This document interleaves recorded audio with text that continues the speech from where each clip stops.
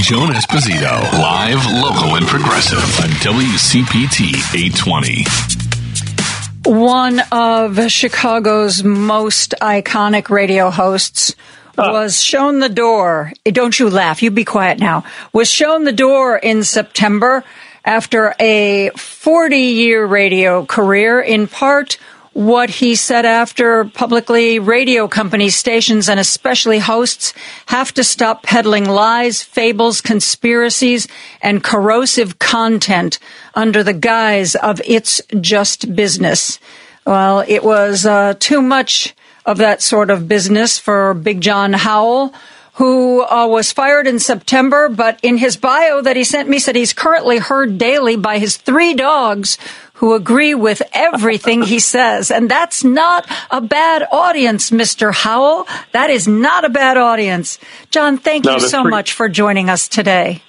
Well, it's my pleasure. This is the first time back since about 2.5 months, but it's nice to talk to you again. It's been years since I've talked to you. This is back when you were on TV and I was on music radio, and it's been decades since I was on 820 AM. I think the last time was with Mike North and Dan Jiggets. Wow. Yes. I can't even remember back that far, Mr. Howell. Those are just very sort of soft-lit, gauzy memories that you're triggering right now. Tell me about it. So this really blew my mind. If I thought there was anybody in radio who was safe, I thought it was you. And I know that I was not alone in not just the listening circles, but in media circles of finding this just jaw-droppingly shocking. Even if you were a bad radio host, which you weren't, you were local. And, but local doesn't seem to bring a lot to the table anymore with these big mega companies, does it? Well, I think it really had to do with, number one, finances. They are very clear about that. As I wrote in one of the pieces that was published, they were very nice about it. The local management and the program director, and I loved my colleagues there, and I thought it was a terrific studio, a great facility. But, it was basically, look, I wasn't cheap, and I've been working there for 8 or 9 years. When I was hired by WDLS and Cumulus, they were going in a distinctly different direction. The then president of the company hired me, and his intention, he told me straight out, was to essentially go after WGN and be an iconic Chicago radio station. But both these guys, he and his brother, they ran the company at that time. They were bounced in a hostile takeover, for lack of a better term, shortly after I started there, and then they decided to double down on a conservative sort of format, which makes a lot of sense monetarily, and it made sense back in September to let me go, even though they basically had to pay me through the end of my deal, because I cost them money where my replacements don't cost them any money. And you know how that works, but syndicated radio is trade radio. It's a basically barter system. So I totally understand why. And, you prepare a daily show, and I did for 40 years, the last 17 of which were talk radio, which is particularly laborious. And I've not missed these sort of Damocles hanging over my head every day to prepare a 3, 4, 5 hour live show. I've enjoyed my time off. It's been nice to recharge after literally 40 years. From 83 to 2023, I didn't have a break. This is my first break in 40 years, so there's not a lot of bitterness here, Joan.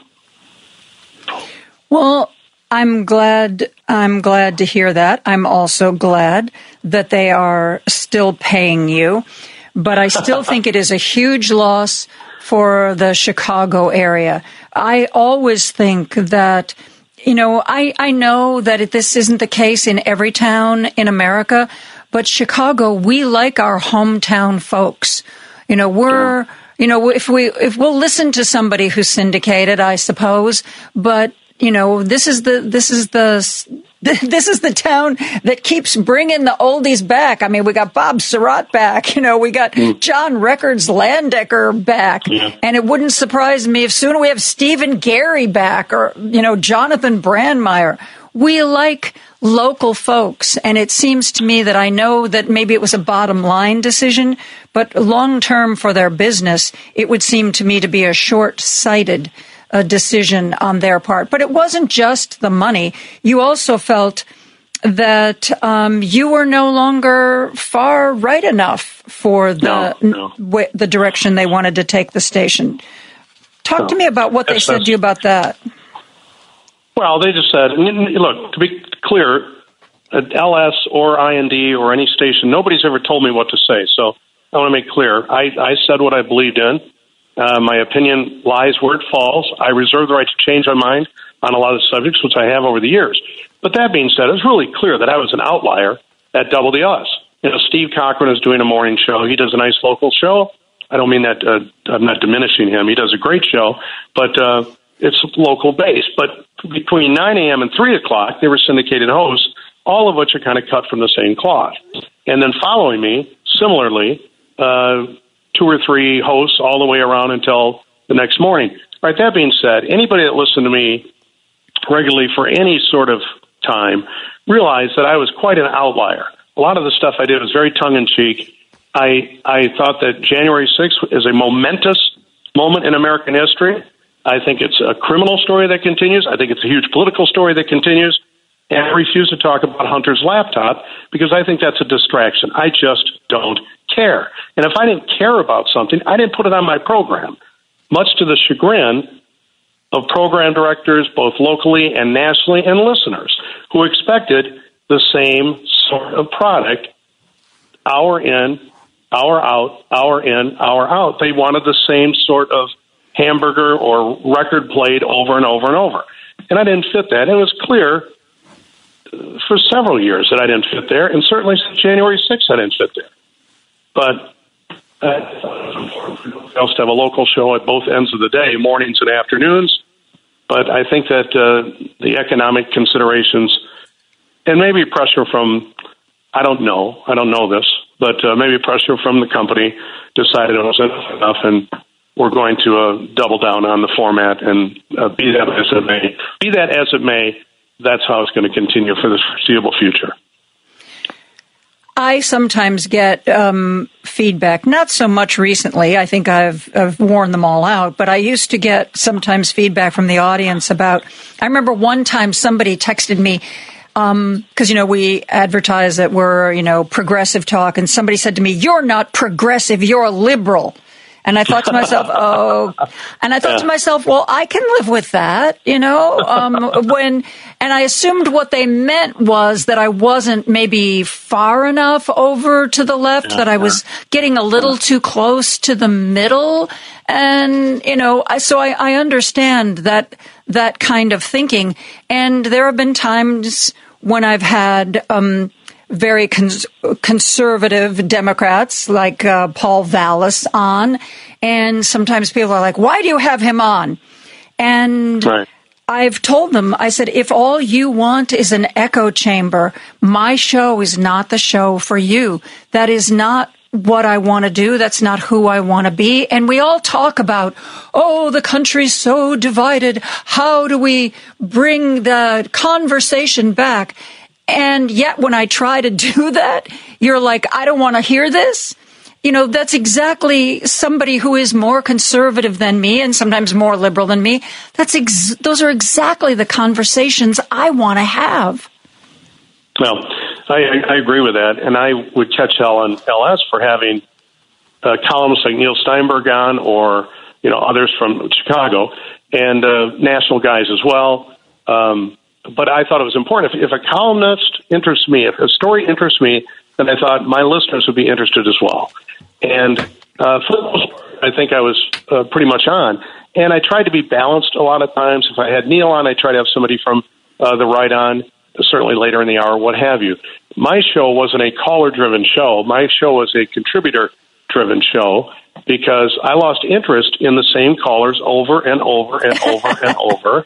And you know that. Everybody knows that. When I wrote the column about the 6-year-old that was allegedly murdered here in Chicago. And they were murdered. The man allegedly, we won't name the alleged killer, but he was definitely murdered. Okay. Good point. Absolutely. Clarification accepted.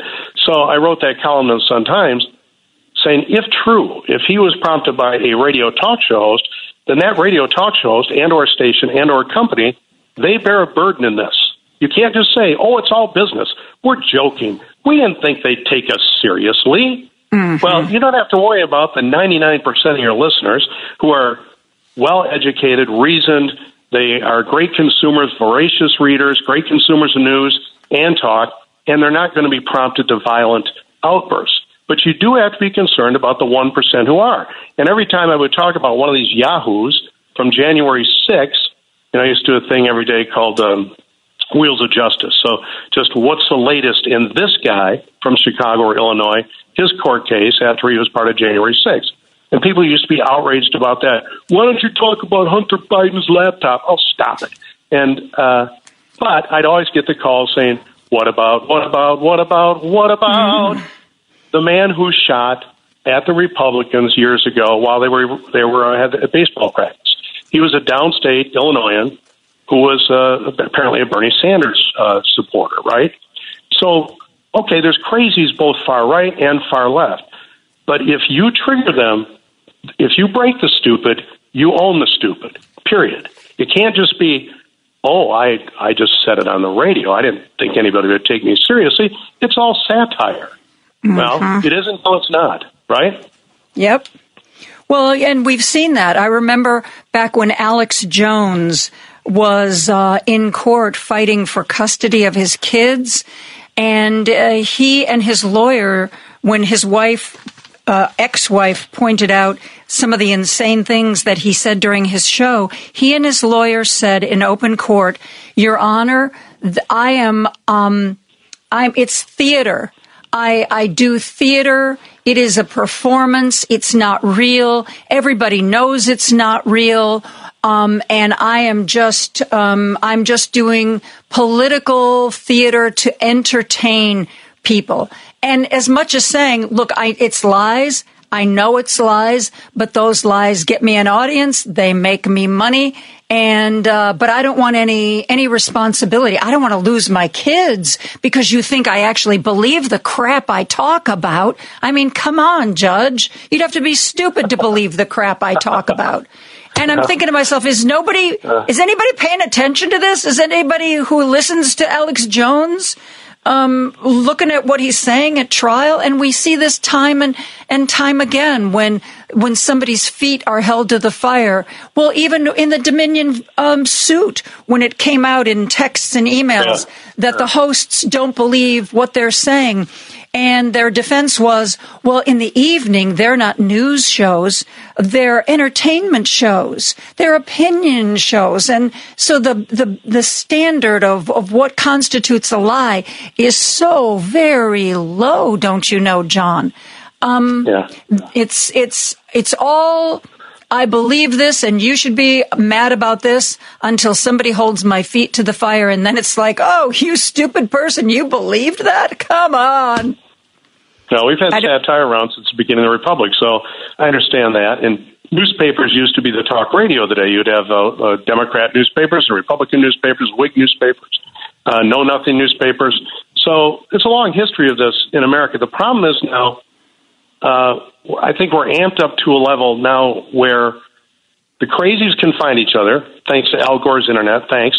So the crazies can all find each other, right? And they can affect change.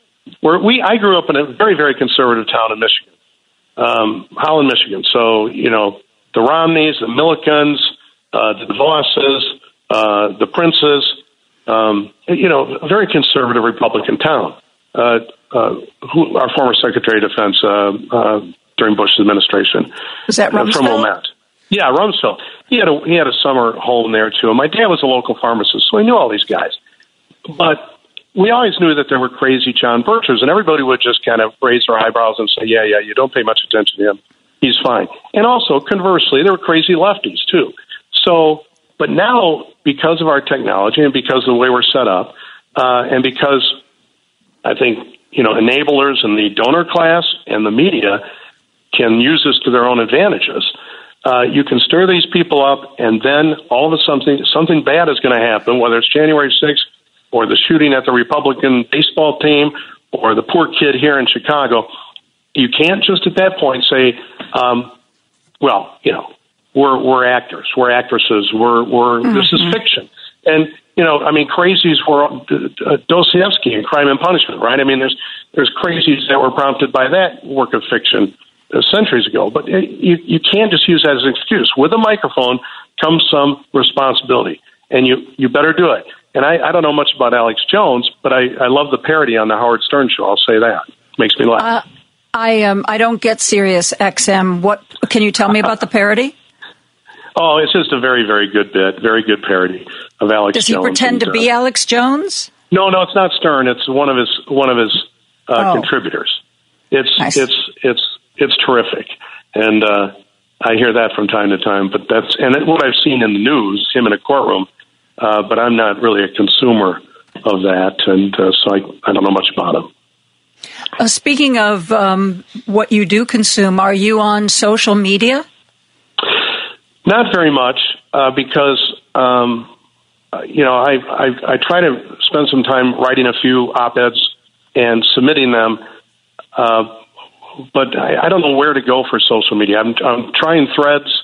I kind of repost things I find interesting. I'm trying to stay away from Twitter, to be honest with you. I still have a Facebook page, but you know, I'm not doing very much right now. I'm lecturing to my 3 dogs every day, and we're renovating this old house.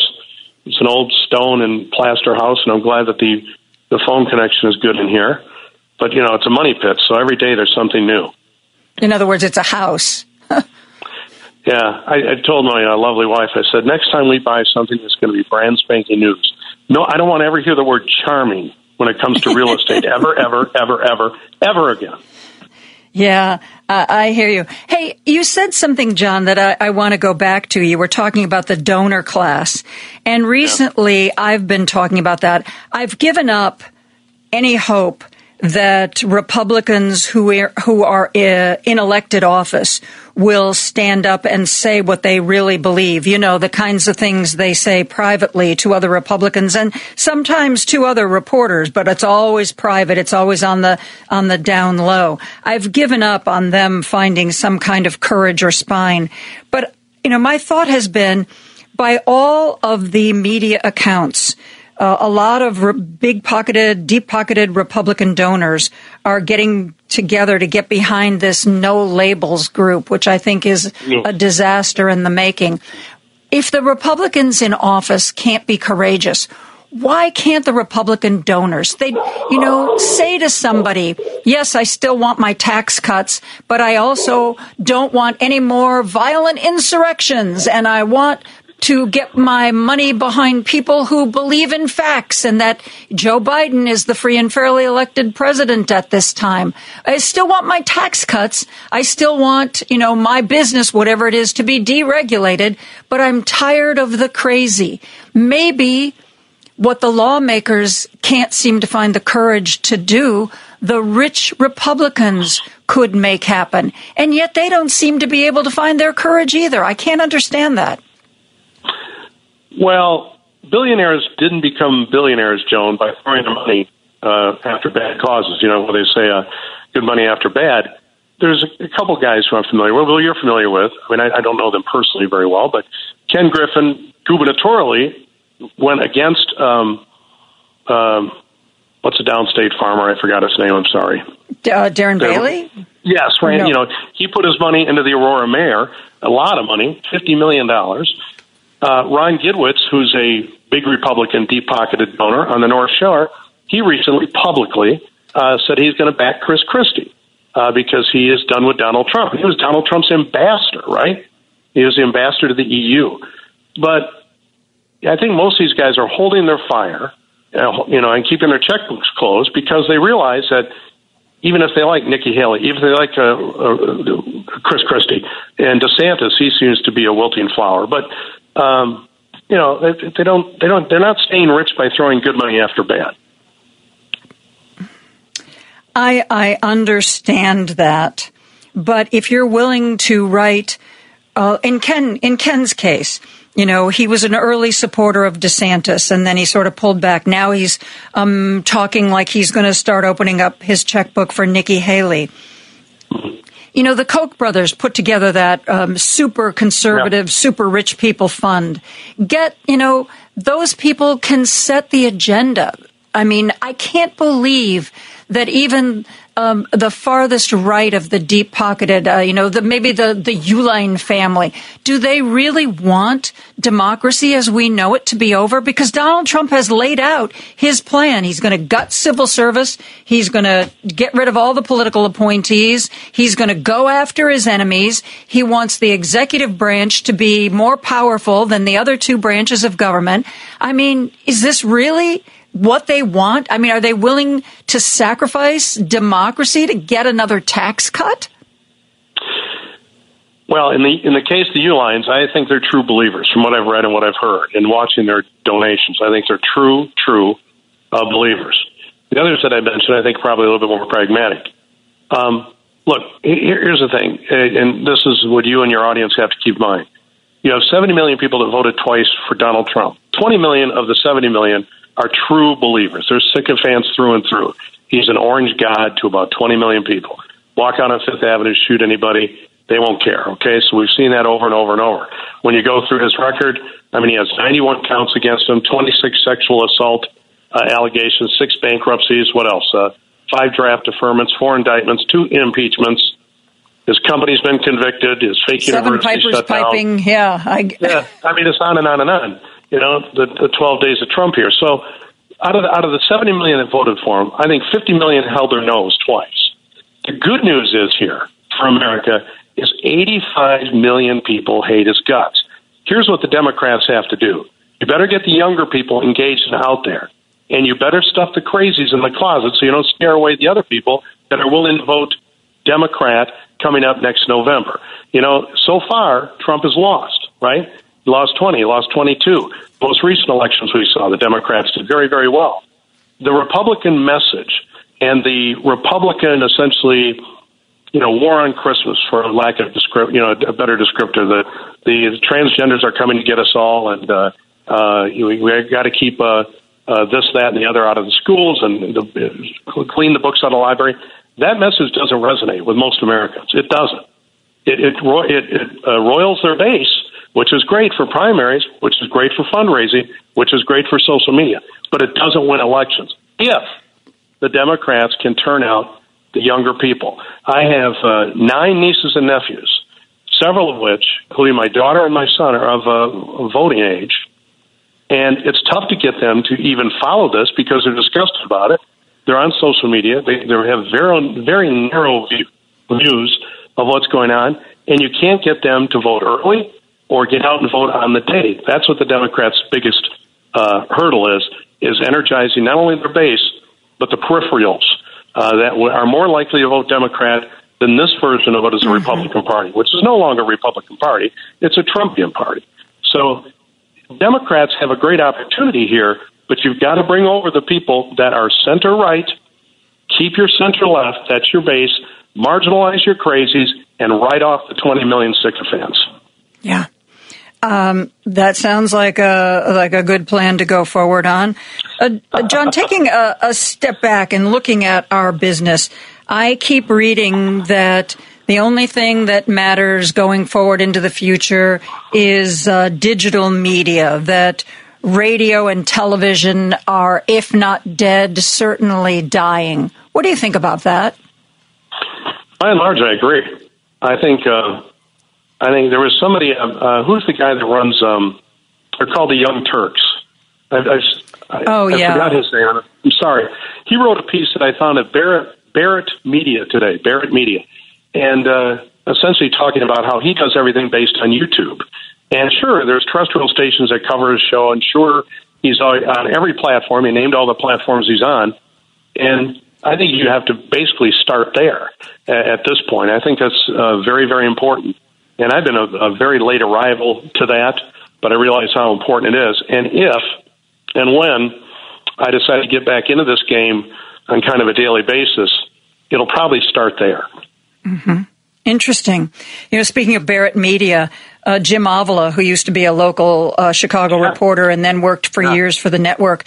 He retired and he started writing for Barrett Media. And then I just saw on social media last week, he posted, "Retirement is boring. I'm going back to work." So there's a television station, I think in San Diego. He's been hired as their chief investigative reporter. Yeah. So, you know, John, you're not going to want to do home repairs for the rest of your time on this planet. Just to be clear, I'm not doing the home repairs.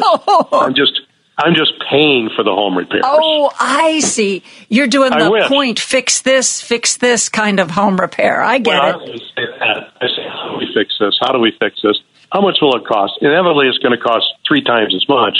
And I just basically say, well, today we had I realized that my kitchen was at 75 degrees even when the heat was off. And it turns out, I'm like, something's wrong with this thermostat. It turns out, no, it's a bigger job. Something's wrong with the damper in the attic. So on and on it goes. I got a little sewer issue. I got a little deck issue. My gutters are pitched the wrong way. We have doors that don't close. We have locks that don't lock. It's interesting. Well, it may be interesting, but I think that at some point you need an audience bigger than your 3 dogs, and yours is a voice that still has a lot to say, and I think a lot of people would be interested in hearing what you have to say, Mr. Howell. Well, the Humane Society has offered me a weekend job, but I have to pay for the hour, so I'm going to think about that. Are your 3 dogs rescues? The dogs seem to really like what I have to say, so I'm thinking about going to Pause Chicago and maybe bartering for an hour or two, and I'll do my show right on Clybourne Avenue Saturday afternoons.